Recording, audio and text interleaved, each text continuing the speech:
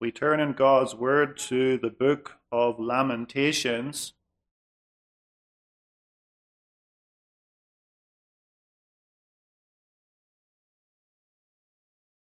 Lamentations is between Jeremiah and Ezekiel.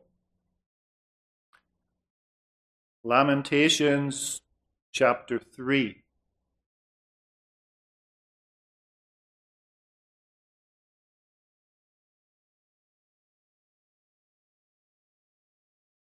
We shall read the first 36 verses. Lamentations chapter 3. I am the man that hath seen affliction by the rod of his wrath. He hath led me and brought me into darkness, but not into light. Surely against me is he turned. He turneth his hand against me all the day. My flesh and my skin hath he made old. He hath broken my bones. He hath builded against me, and compassed me with gall and travail. He hath set me in dark places, as they that be dead of old. He hath hedged me about, that I cannot get out. He hath made my chain heavy. Also, when I cry and shout, he shutteth out my prayer. He hath enclosed my ways with hewn stone. He hath made my paths crooked. He was unto me as a bear lying in wait, and as a lion in secret places. He hath turned aside my ways, and pulled me in pieces. He hath made me desolate. He hath bent his bow, and set me as a mark for the arrow. He hath caused the arrows of his quiver to enter into my reins. I was a derision to all my people and their song all the day. He hath filled me with bitterness. He hath made me drunken with wormwood. He hath also broken my teeth with gravel stones. He hath covered me with ashes. And thou hast removed my soul far off from peace. I forgat prosperity. And I said, my strength and my hope is perished from the Lord. Remembering mine affliction and my misery, the wormwood and the gall, my soul hath them still in remembrance, and is humbled in me. This I recall to my mind, therefore have I hope. It is of the Lord's mercies that we are not consumed, because his compassions fail not. They are new every morning. Great is thy faithfulness. The Lord is my portion, saith my soul. Therefore will I hope in him. The Lord is good unto them that wait for him, to the soul that seeketh him. It is good that a man should both hope and quietly wait for the salvation of the Lord. It is good for a man that he bear the yoke in his youth. He sitteth alone and keepeth silence, because he hath borne it upon him. He putteth his mouth in the dust. If so be, there may be hope. He giveth his cheek to him that smiteth him. He is filled full with reproach. For the Lord will not cast off forever, but though he cause grief, yet will he have compassion according to the multitude of his mercies. For he doth not afflict willingly, nor grieve the children of men, to crush under his feet all the prisoners of the earth, to turn aside the right of a man before the face of the Most High, to subvert a man in his cause. The Lord approveth not. Thus far we read God's holy word. We consider for the text this morning verses 22 and 23. It is of the Lord's mercies that we are not consumed, because his compassions fail not. They are new every morning. Great is thy faithfulness. Beloved, the book of Lamentations is an appendix, if you will, to the prophecy of Jeremiah. Jeremiah, the prophet, wrote both books, Jeremiah and Lamentations. In his prophecy, Jeremiah prophesies the coming of judgment upon Judah for all of her sins. And then in the book of Lamentations, the prophet who lived through that affliction describes it and he reacts to it. And his reaction is to write this book of Lamentations. He laments. To lament is to express in words the misery and sorrow of your heart. And here the prophet Jeremiah, having seen the destruction of Jerusalem, having lived through the coming of the Babylonians to Jerusalem, expresses the sorrow of his heart in a book of Lamentations. And yet, in the midst of all of that misery described in this book of the Lamentations, Jeremiah has hope. Notice verse 21. This I recall to my mind, therefore have I hope. And what does he recall to his mind, beloved? He calls to his mind the same thing that we call to our minds: the mercy and the faithfulness of Jehovah God. Notice then, faithful Jehovah's unfailing compassion. Faithful Jehovah's unfailing compassion. Notice first the meaning, and then the circumstances, and finally the demonstration.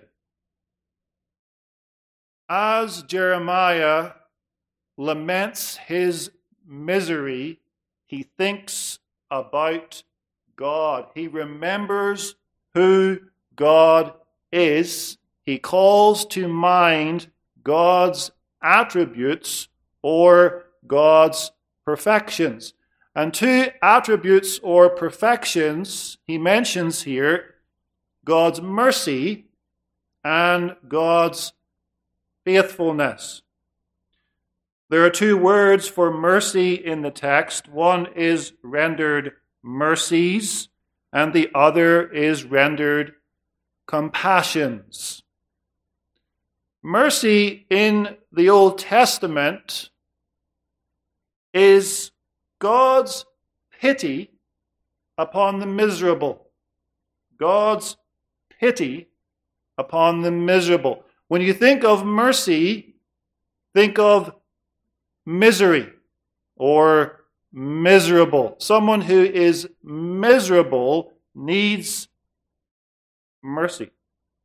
God's mercy is his pity upon the miserable. And then it is God's attitude by which he desires to deliver his miserable people from their misery. And then it is God's sovereign, effectual power actually to deliver his people from misery. It's God's pity, it's God's attitude or disposition, and it is also God's power. And then to add to that, to do justice to the idea of this word mercy, we can add the word covenant.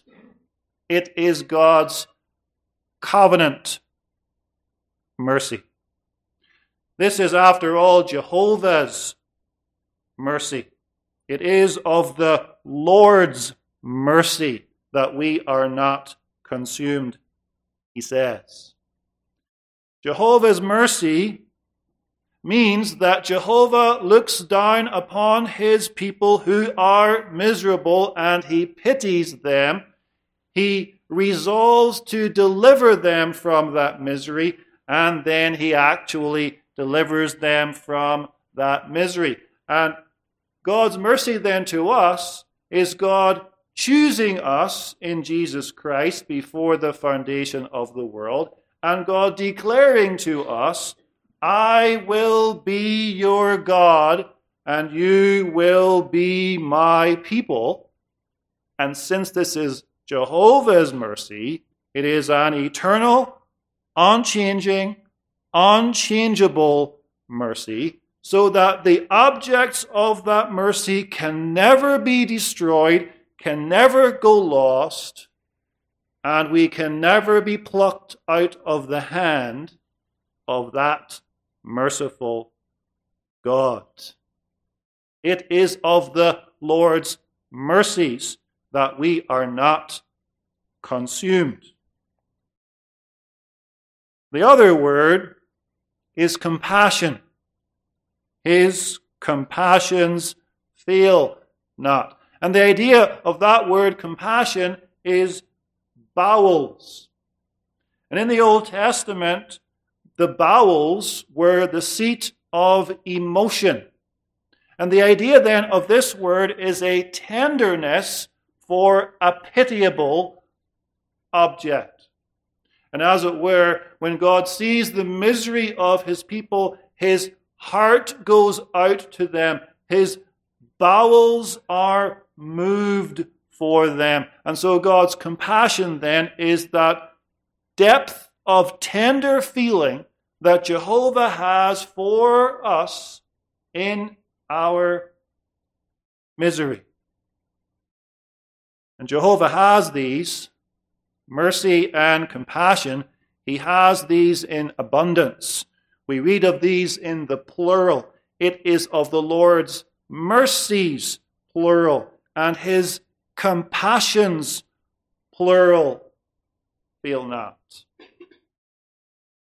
We ought not think then, beloved, of Jehovah God as some unfeeling, uncaring, unconcerned deity in the heavens. That's not how God reveals himself to us in Holy Scripture. That's not how God reveals himself to us in his Son, Jesus Christ.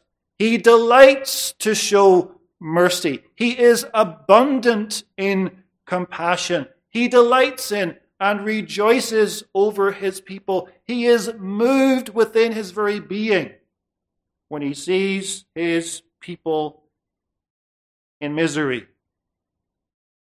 More than that, Jehovah is also faithful. Great is thy faithfulness. Faithfulness in the Old Testament is the same as truth. And truth in the Old Testament has the idea of something that is stable or firm or solid. If something is true, it is something that you can trust. It is faithful. You can, as it were, lean upon that thing, and that thing will not move. God is the God of truth. God is faithful. God is trustworthy. You can trust him.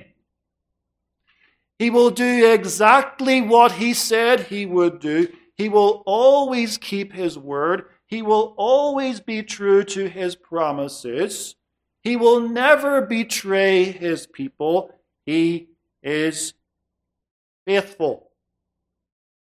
And that makes him unique, because only Jehovah is faithful in the absolute sense.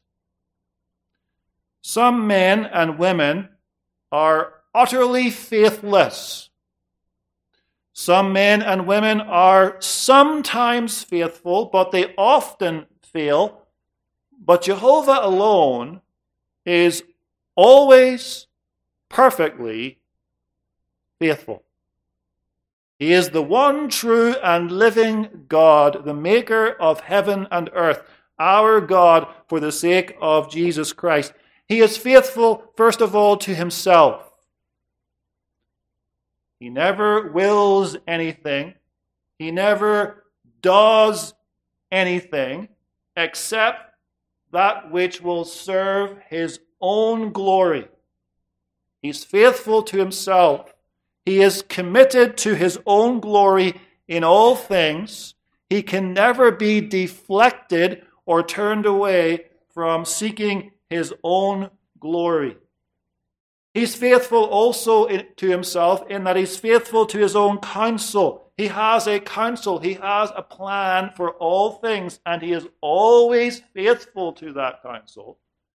And he's faithful to his promises, which he makes according to that counsel. And therefore, Jehovah never promises anything that he cannot or will not accomplish. Because behind his promise stand his almighty power and his unfailing faithfulness. And therefore, since God has said, I am Jehovah, I am your God, for the sake of Jesus Christ, we know that he will be faithful to that promise, to be our God and to be the God of our children after us in our generations. He is faithful. He has made these exceedingly precious covenant promises. I am your God, and he meant it, and he is faithful to it. He's the God of mercy. He's the God of compassion. He's the God of faithfulness. And as Jeremiah thinks about God and thinks about his mercy and his compassion and his faithfulness, he is reminded of several important and comforting facts about these attributes of God. First, his compassions fail not. Think of a fountain of water. It dries up. One day it fails. Think of a supply of bread used up. One day it fails. Think of a treasure spent. One day it fails. Jehovah's compassions fail not. There will never be a day, beloved, when we will say, today, finally, Jehovah's compassions have failed. They were good while they lasted. I enjoyed them while they lasted, but today they have finally failed. They have come to an end. Jehovah's compassions fail not. They cannot fail because they are Jehovah's compassions, and therefore they can never fail because he is the Almighty God whose compassions are everlasting. We must remember that when we are tempted to put our trust in the creature. Because about the creature, we can always say this, it fails. Money fails. At the end of the month, perhaps, money fails. At the end of the year, money fails. An unexpected expense, money fails, or money loses its value because of inflation. Money fails. Everything in the world that we seek to put our trust in will fail. People fail us too. Family, friends fail. We put our trust in them for a time. They hurt our feelings. They wrong us in some way. They betray us. They leave us. And eventually every human being that we have in our life will die and leave us behind. They'll fail. and then we'll fail too because we are going to die too. We cannot avoid death. Death will come for all of us. We try to cling to that life, but death will take us into eternity. Everything except Jehovah fails. Second, about Jehovah's mercies, they are new every morning.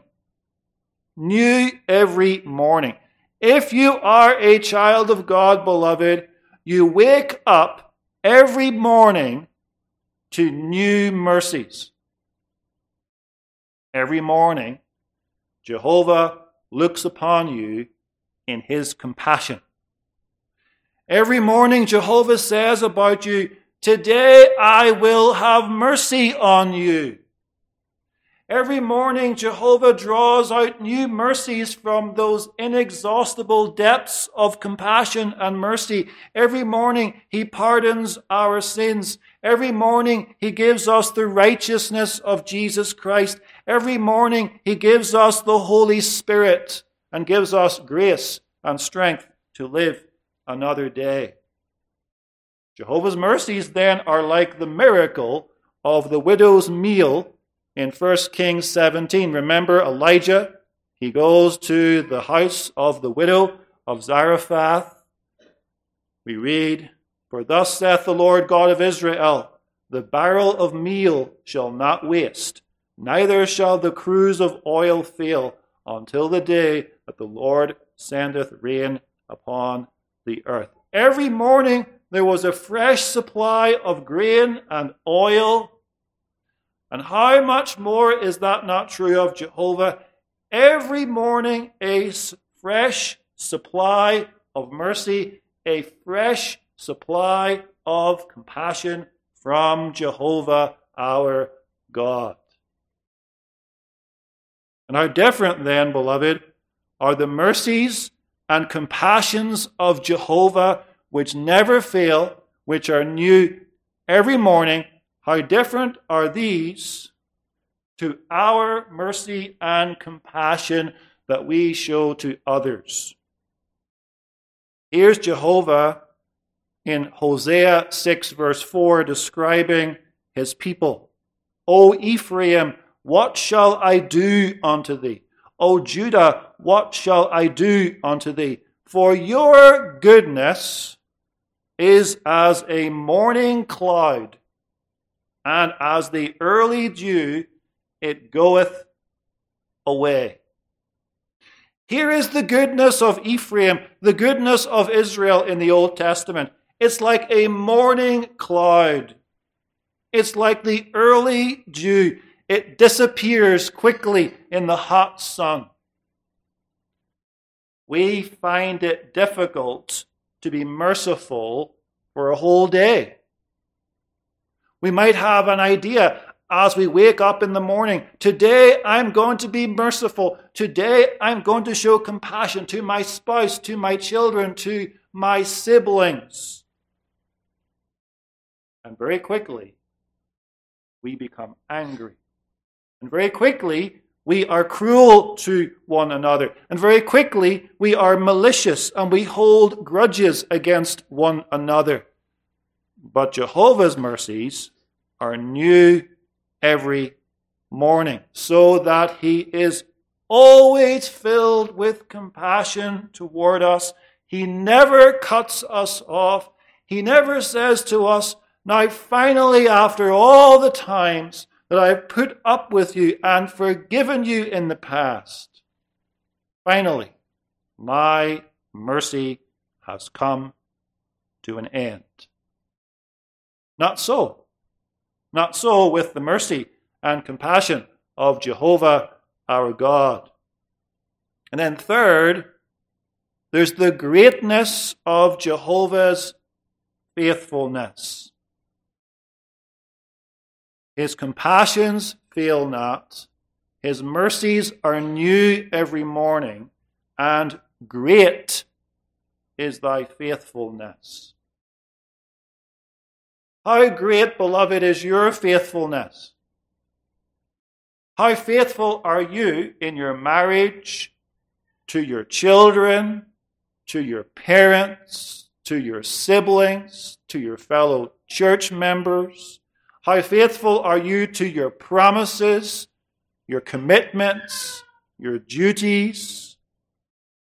If someone observed your life in the home or the workplace or the church, would he say about you, "Great is that man's or that woman's faithfulness"? Or would they say, "Little is that man or woman's faithfulness"? Or occasionally that person is faithful, or he was faithful once, perhaps a long time ago. I can remember an example where he was faithful. But Jehovah, about him we can say, "Great is thy faithfulness." He's always faithful. He's always true. He keeps his word. His word never fails. Everything he says will come to pass, comes to pass. Everything he promises, he fulfills.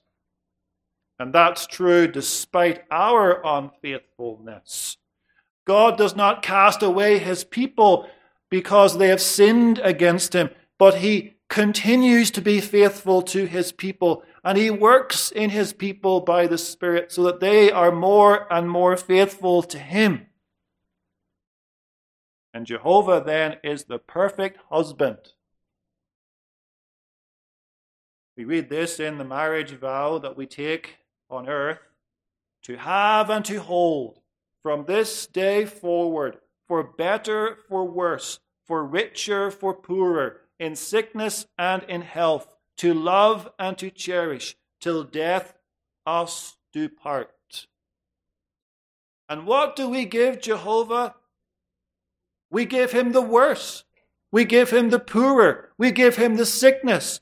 And yet he is always faithful to us. Great is thy faithfulness, an everlasting, unchanging, unchangeable faithfulness, and his compassions fail not, and his mercies are new every morning. It's striking, beloved, where this text is found. You might not think to find a text like this in a book called Lamentations. But Jeremiah makes this confession about Jehovah's mercies and Jehovah's compassions and Jehovah's faithfulness while he sits on the rubble of Jerusalem. The book of Lamentations, beloved, is not a happy book. It's about destruction. The theme of this book is destruction. Jeremiah, as he writes this, has experienced the dreadful consequences of Judah's not listening to the word of God that he had brought. Remember, Jeremiah is the last of the Old Testament prophets to prophesy before the coming of Nebuchadnezzar and the Babylonians to Jerusalem. And Jeremiah had seen visions and had given prophecies concerning what was going to happen. And he had warned the people that they must turn from their sin. They must repent of their idolatry. And the Babylonians would come, he said, and destroy the city. And the people had refused to listen. And so Jeremiah is often called the weeping prophet. He wept for the nation. He knew what was coming. And then, when the judgment comes, which he had prophesied, he's not sitting in his study in an ivory tower watching this dispassionately. He's there.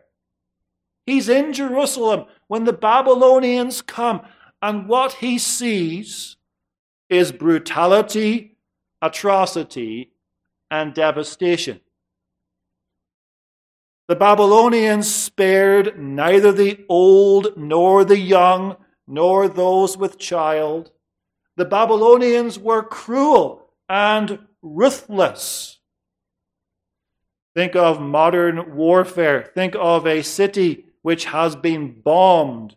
Think of what's going on perhaps today in the Ukraine with war there. Think of the devastation and the barbarism and the cruelty. And then think of something much worse. Because these people, the Babylonians, were much worse than modern soldiers. They showed no pity. They showed no compassion. They were ruthless in their attacks upon their enemies. And Jeremiah describes some of this in the book of Lamentations. There is widespread starvation in the city. There was a siege. There was the drying up of the food supply. And the people were so desperate for food that they began to eat one another, even cooking and eating their own children. And there was disease, dead corpses, starving people, contributing to the spread of disease. And yet, as he looks upon all of this devastation and experiences all of this devastation, he has this confession. He says, "This I recall to my mind, therefore have I hope. It is of the Lord's mercies that we are not consumed, because his compassions fail not. They are new every morning. Great is thy faithfulness." And now ask yourself the question, beloved, would I respond that way if I were in Jeremiah's shoes? If the city in which I lived had been reduced to rubble, if many, many people had been put to death and destroyed, would I have this as my confession? And worse than that, worse than the physical destruction of Jeremiah's life, is the significance of all of this. This is the destruction, beloved, of the Old Testament church. Remember, the 10 tribes of the northern kingdom have been destroyed generations earlier to this. This is the only church in the Old Testament, Judah, centered in Jerusalem.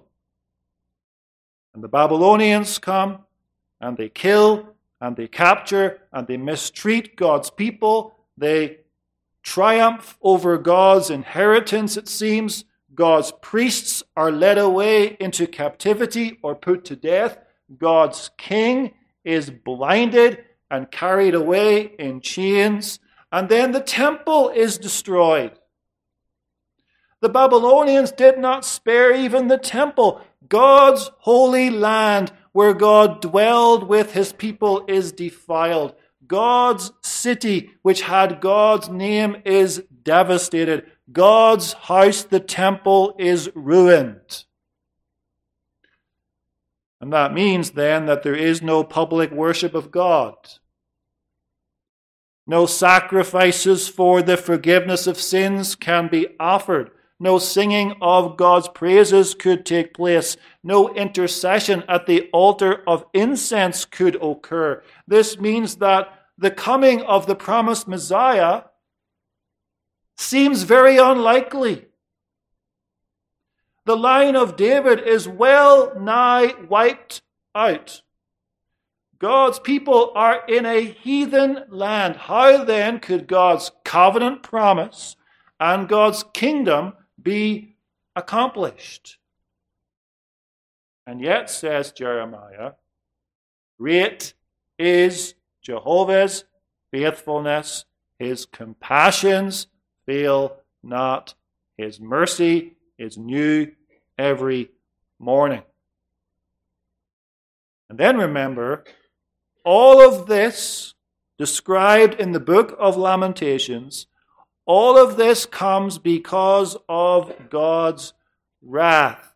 And Jeremiah, who represents here God's remnant, knows this. He knows that the reason for all of this is the sin that Judah had committed and from which she had refused to turn. Verse 1 says, I am the man that hath seen affliction by the rod of his wrath. As it were, God as a father is angry with his disobedient children, has taken his rod and has given his children a beating. He's chastising them. And yet, Jeremiah says, great is Jehovah's faithfulness. His compassions fail not. His mercies are new every morning. We have to ask ourselves, do we believe that? Do we confess that? Do we live according to that truth? Our recent history as a denomination and even as a congregation here has brought to us affliction, trial. There has been schism in our denomination. Do we still say, after all that we have been through as churches, do we still say, Jehovah's mercies fail not? His mercy is new every morning. Great is his faithfulness. There are times, of course, when it's easy for us to confess the truth of the text. Good days, days of great joy, days when things happen in our lives that bring us great pleasure. We wake up in the morning, the sun is shining, all is good in our life, and we say, his compassions fail not, they are new every morning. Great is Jehovah's faithfulness. But we also must confess this, beloved, when everything seems to go wrong as soon as we wake up. When sickness comes, when bereavement comes, when misery comes into our life, we must also be able to confess, great is Jehovah's faithfulness. And by God's grace, Jeremiah was able to confess this. And by God's grace, we can and we do confess this. What then is the demonstration of this compassion, this mercy, this faithfulness of God? What does Jeremiah think about as he confesses this? It's not that we have an easy life, a life without afflictions, a life without trials. If the book of Lamentation teaches us anything, it is this, that God's mercy, compassion, and faithfulness are not incompatible with affliction. Judah was chastised in God's mercy, in God's compassion, because of God's faithfulness. Because God was faithful to Judah, he put her through this terrible trial and affliction because, beloved, the alternative to this destruction of Jerusalem was worse. To allow her to go on in her sin so that she would perish in her idolatry in impenitence was much worse than Jehovah sending the rod of his anger upon the nation to destroy the reprobate and to chastise the elect remnant. But here, beloved, is the demonstration that Jeremiah calls to mind. Verse 22, it is of the Lord's mercies that we are not consumed. Jeremiah looks at the devastation of his own life. He looks at the devastation of Jerusalem, and his conclusion is, it is of the Lord's mercies that we are not consumed. To consume is to swallow up. And this word consumed means to be finished. It is of the Lord's mercies that we are not finished. And that's wonderful, of course, because they deserved to be consumed. They deserved to be finished. They deserved that Jehovah would say to them, you are a stiff-necked, incorrigibly wicked, sinful people, and you're now finished. Finished. But God promised through the same prophet Jeremiah that they are not finished, that they are not consumed, that God would one day restore them. Even after 70 years, he would restore them. And because God is merciful and compassionate and faithful, God keeps his promises, and we are not consumed. We too, beloved, are not consumed. We go through many trials, many afflictions. We are not consumed. We are not finished. We are not finished as God's people. We will never be consumed or finished, because God has promised that we are his elect people whom he loves, whom Christ redeemed on the cross, and we will never, therefore, be finished. And that's true despite the fact that every day we provoke God to consume us. As it were, we are disobedient children who say to our Father, I dare you to destroy me. And yet God, in his mercy, in his pity, in his faithfulness, says, I will not destroy you. I will not consume you. You will not be finished. Why? The ultimate reason, beloved, is Christ. Christ. God did not consume or destroy or finish Judah because he had promised to send Jesus Christ. Christ must come, and in his mercy and compassion and faithfulness, Christ does come. Christ is the fulfillment of God's promise. And when Christ comes, he is consumed. As it were, he is swallowed up by God's wrath as all of our sins are placed upon Jesus Christ, and the wrath of God falls upon Jesus Christ, and Christ is, as it were, consumed. He's consumed in our place. And because Christ was consumed, we are not consumed. We will never come to an end as God's people. And that's where we see, beloved, God's unfailing compassion, God's great faithfulness toward us.